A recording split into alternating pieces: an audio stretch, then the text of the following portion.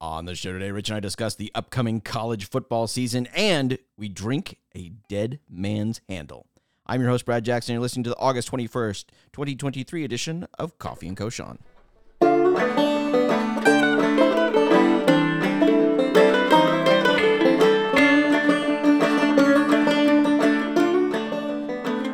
So, Rich, it is almost here. It is almost time for college football season. I could not be more excited. I am ready for television to be good again, for there to be something to watch on the weekends instead of all this crap reality show while everyone's on strike. I can't wait for college football season. This is my favorite time of the year. It also means at some point, somewhere in the near future, these 105-degree days will come to an end. Which I'm also very much looking forward to. But so much has happened in this offseason in the college football world.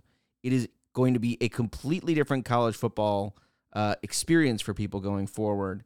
We're going to get to some rules changes in a minute, but first, we just need to run over how the landscape of college football has changed. Now, none of these are going to go into effect until next year, but this is going to be, there's going to be a sea change of all the different conferences and who's in and who's out and who's where and who they play and everything. Let's start with the thing that kicked all this off to begin with. A few years ago, Texas and Oklahoma decided they were going to leave the Big 12, come to the SEC. That starts next year. That is going to be, I think, great for college football. We get to renew the A&M rivalry, the Arkansas rivalry. I think this is going to be awesome. That is going to bring the SEC to 16 teams, which is going to be interesting to see how we all handle that.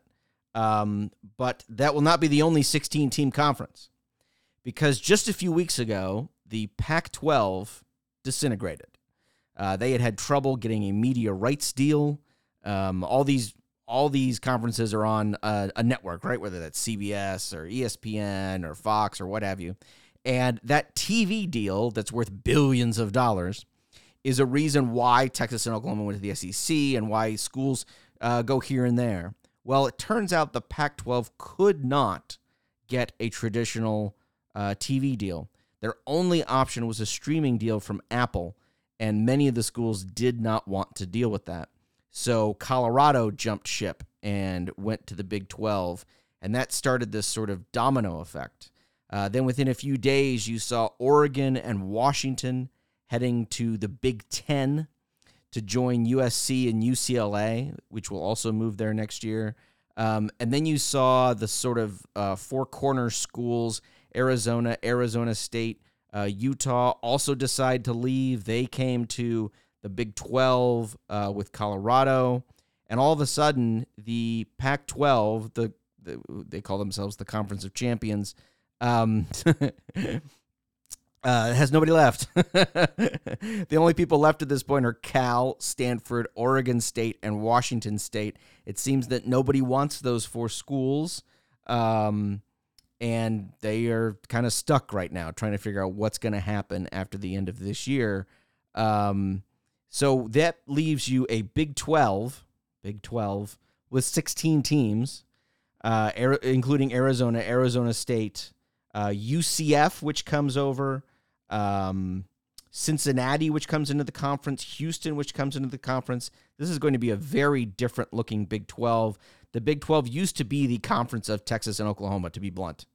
And now it's going to be wide open because a school like Colorado, which is up and coming with a coach like Deion Sanders, Lord knows what they're going to do in the new look Big 12. Kansas State could really thrive. TCU, I think, has a chance to do really well. If Texas Tech can ever get their shit together, they might have an opportunity there. Then you have a Big 10 again, with 18 teams. 18 teams. This is a conference that now spans both coasts. The travel costs playing in the Big Ten are going to be incredible. You have a school like Oregon or Washington State or UCLA or USC that has to travel all the way to a place like Rutgers. I mean, just thinking about that for a minute, the travel costs are going to be insane. That's going to be a real mess of a conference. I think the SEC is probably in the strongest position going forward with, I say just 16 teams. But all of this is completely changing the landscape. The conference that I think is next for some sort of upheaval is going to be the ACC, where you see schools like Florida State, Clemson, North Carolina, Miami, anxious to get more money. And they have a weird television deal which locks them in for like the next decade.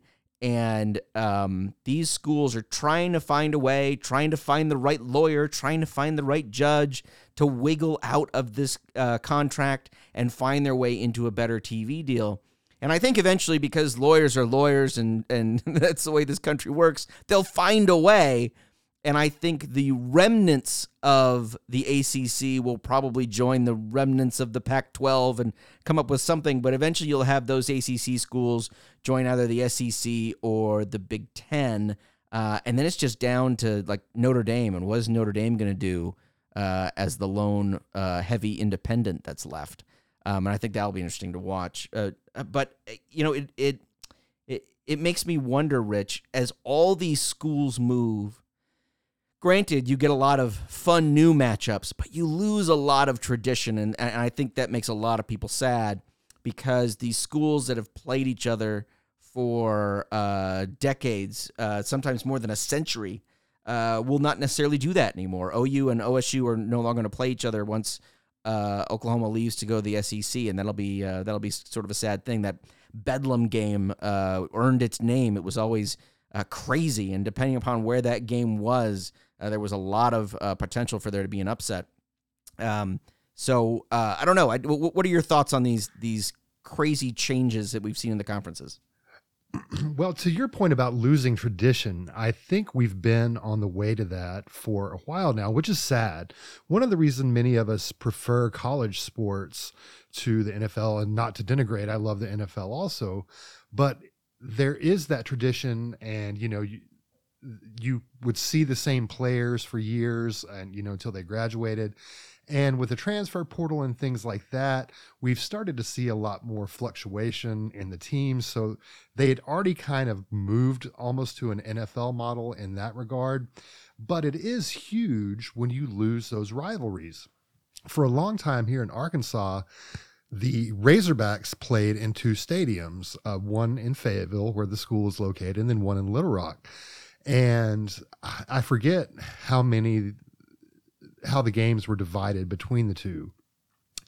But at one point, as Northwest Arkansas grew as a region and became more of a destination, it went down to 2 games in Little Rock a season, which rankled a lot of fans because you've got all these people in the capital or in the southern part of the state who had graduated from the school and who donated a lot of money and who'd held seats for decades. And all of a sudden they lost that. And so it's just interesting the way football is shaking up on the college level, like on the pro level, where everything is becoming not rootless, but it's just not as grounded in tradition, exactly like you said. And the monetary aspect is it. It's funny. So apparently Condoleezza Rice called the ACC on behalf of Stanford. George W. Bush called on behalf of SMU. But according to The Athletic, one of the ACC officials joked that it would be more effective if the politicians sent them money instead of making phone calls.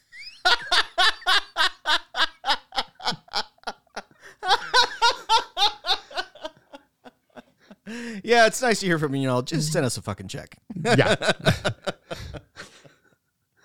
But it is going to be very interesting to see the new rivalries emerge.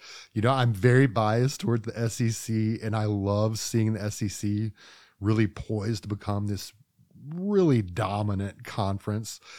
But it's going to be interesting. And then another factor beyond the travel cost, when you look at the coast-to-coast games, is will the time differences affect the players? If all of a sudden they're playing at what their internal clock thinks is 7:00 in the morning or something like that, or midnight.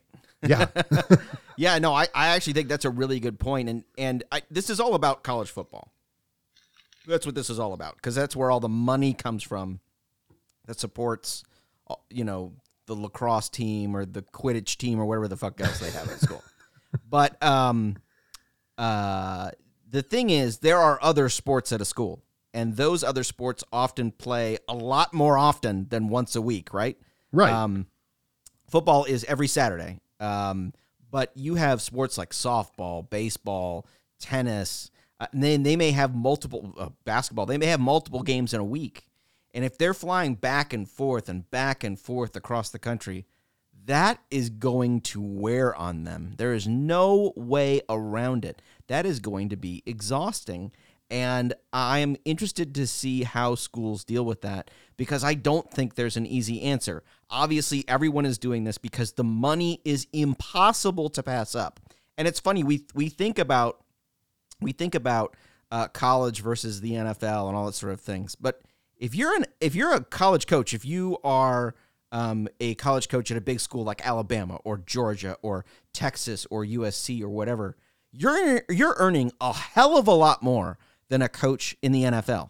I mean, you are making incredible money. You are undoubtedly the highest paid public official in your state. Undoubtedly, there's no question about it. And you are making enough money that your grandkids are going to have money left over. I mean, it's just the way it is, because of the money you bring into the school, the attention you give to the school, all that sort of stuff. If you can win in college football, you will make money like nobody's business. And you become legend. I mean, look at someone like Nick Saban. The man is literally a living legend. He's a statue outside the stadium in which he works. Like, I mean, he's a king of the state of Alabama.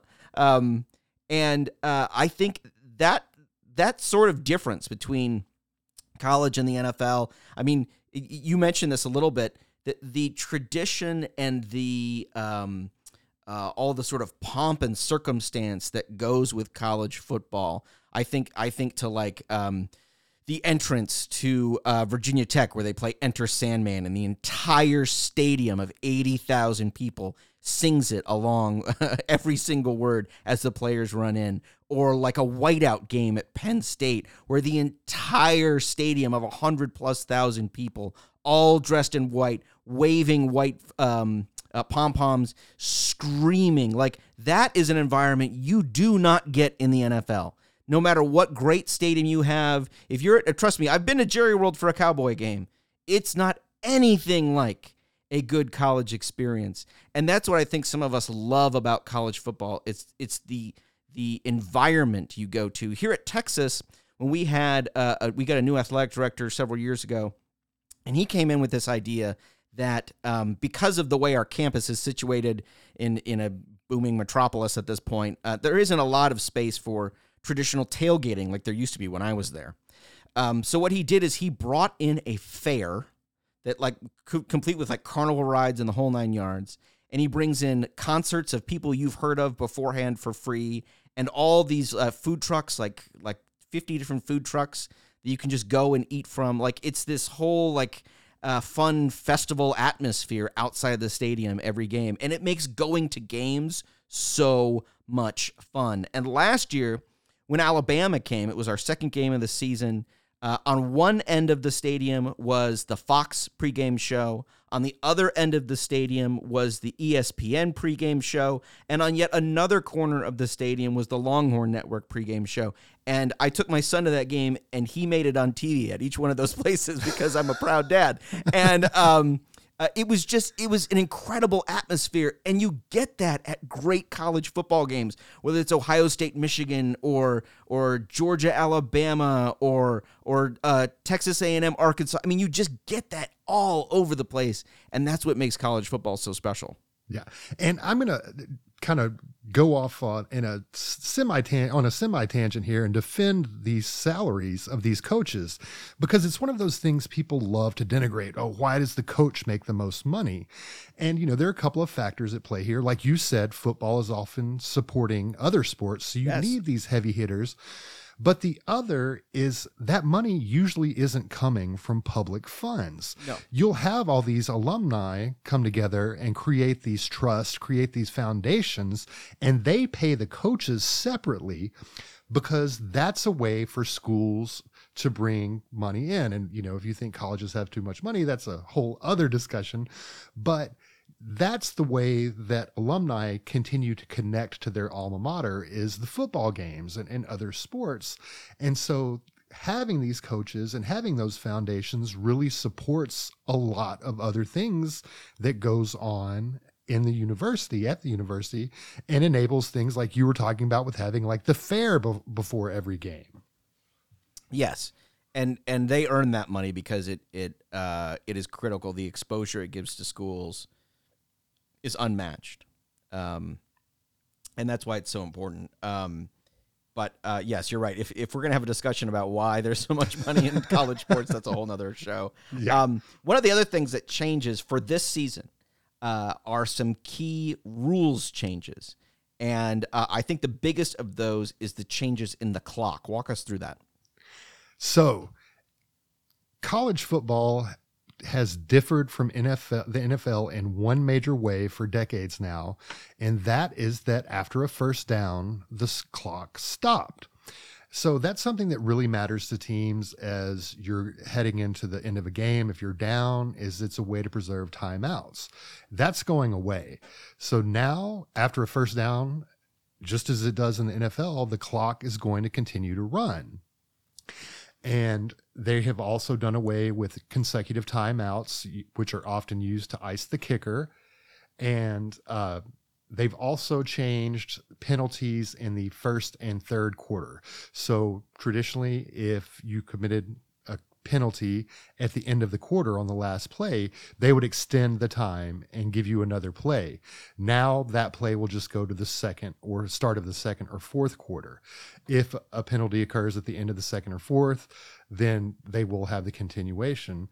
But it's all designed to speed up the game and make it just a little bit shorter. Estimates are that it's going to take about 6 to 8 plays off of each game. But I think there's got to be a monetary underlying reason, which is younger kids and the next generation of viewers don't necessarily have the attention span. And so I wonder if this is like what we're seeing in Major League Baseball, where they're trying to figure out ways to shorten the games and speed them up to keep people paying attention, thus paying attention to the advertising that goes on during the game.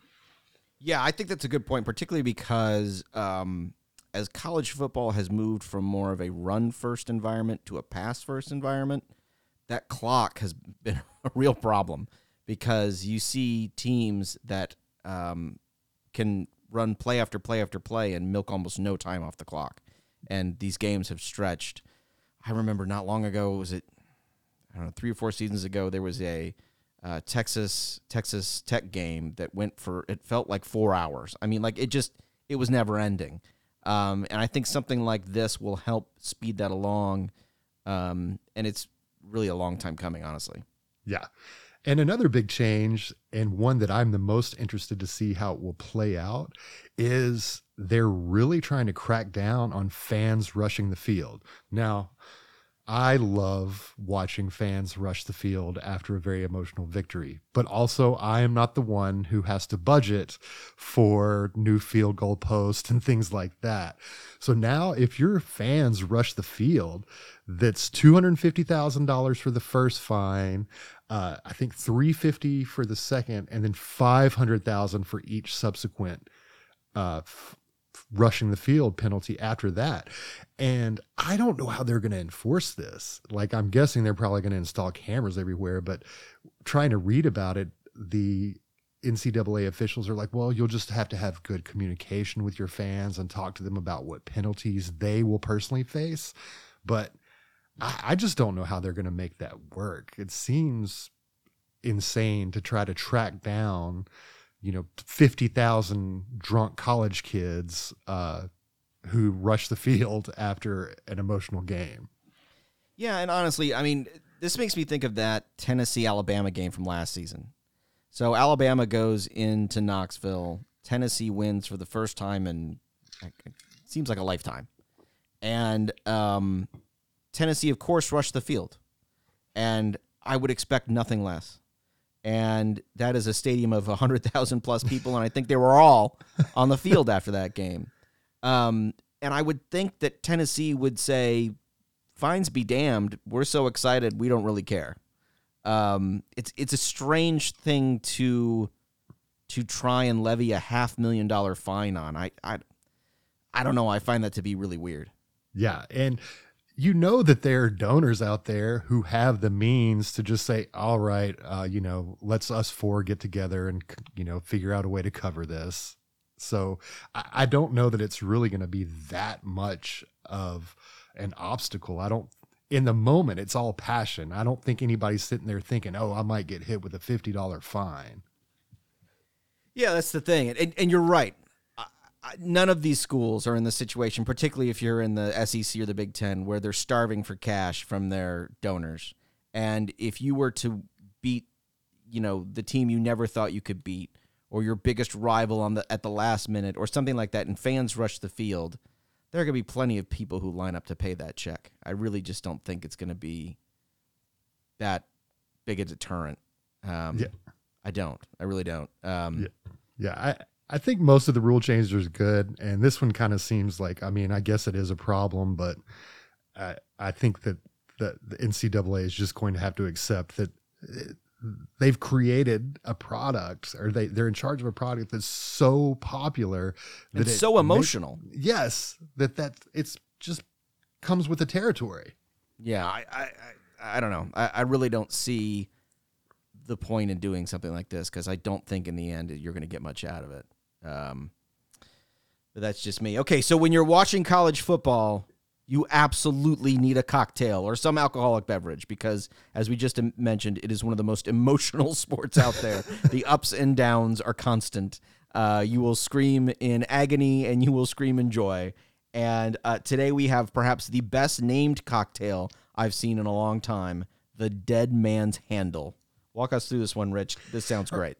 So I came across this. I know I'm a broken record. On Instagram, there is a bar owner, I don't know where his bar is, named Louis Fern, Luifern. And he's from Brazil, but he's a huge tequila guy. So he's always ranking tequilas and making different tequila cocktails. And that's how I came across this. And the Dead Man's Handle into your elevated craft shaker.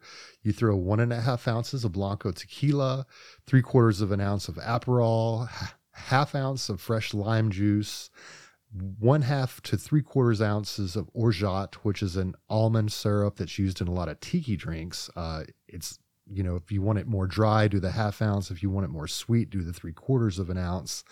Throw in some ice, shake that up, strain it over crushed ice and into a glass, obviously, and then top that with some tahine, which, if you don't know what tahine is, it's this delicious Mexican condiment. It's got some salt, a chili powder, some lime in it.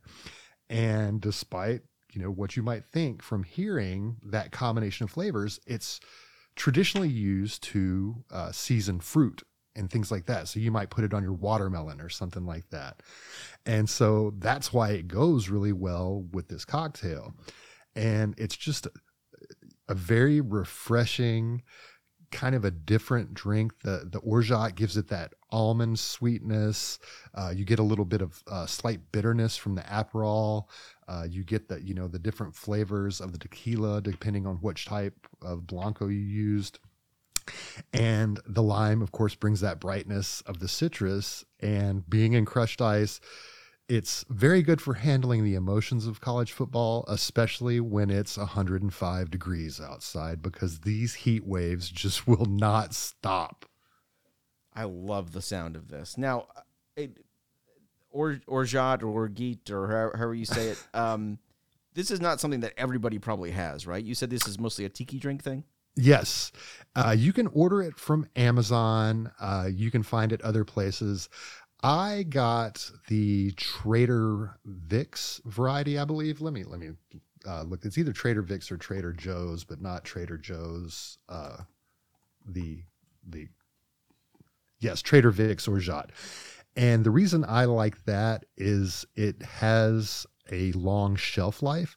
I've bought Orgeat in the past for other concoctions, and it's good for a month after you open it. And it's, not something you use just a whole lot of. So you're buying this like $15 bottle for 1 ounce.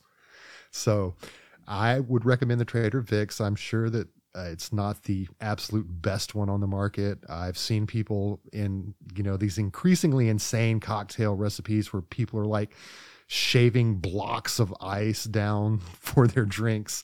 And I've seen them talking about making it homemade. But as much as I am a proponent of fresh squeezed citrus and things like that, at some point you have to just call it and say, I'm going to buy this. Particularly because, life goes on, right? There are other things you have to do. You can't spend your whole time shaving blocks of ice. I realize that video drives a lot of that, but it's insane. I'm also, I just make ice with water. I have filtered water, but this whole chase for like perfectly clear cubes and things like that, I don't have time for it. I don't have time for that either. I don't care if my ice is a little cloudy. Never been one for that. All right, so there you go. So when college football season starts next week, you can have a great cocktail, and now you're up to date on all the changes in college football. Thanks again, Rich, as always. Hey, thank you, Brad.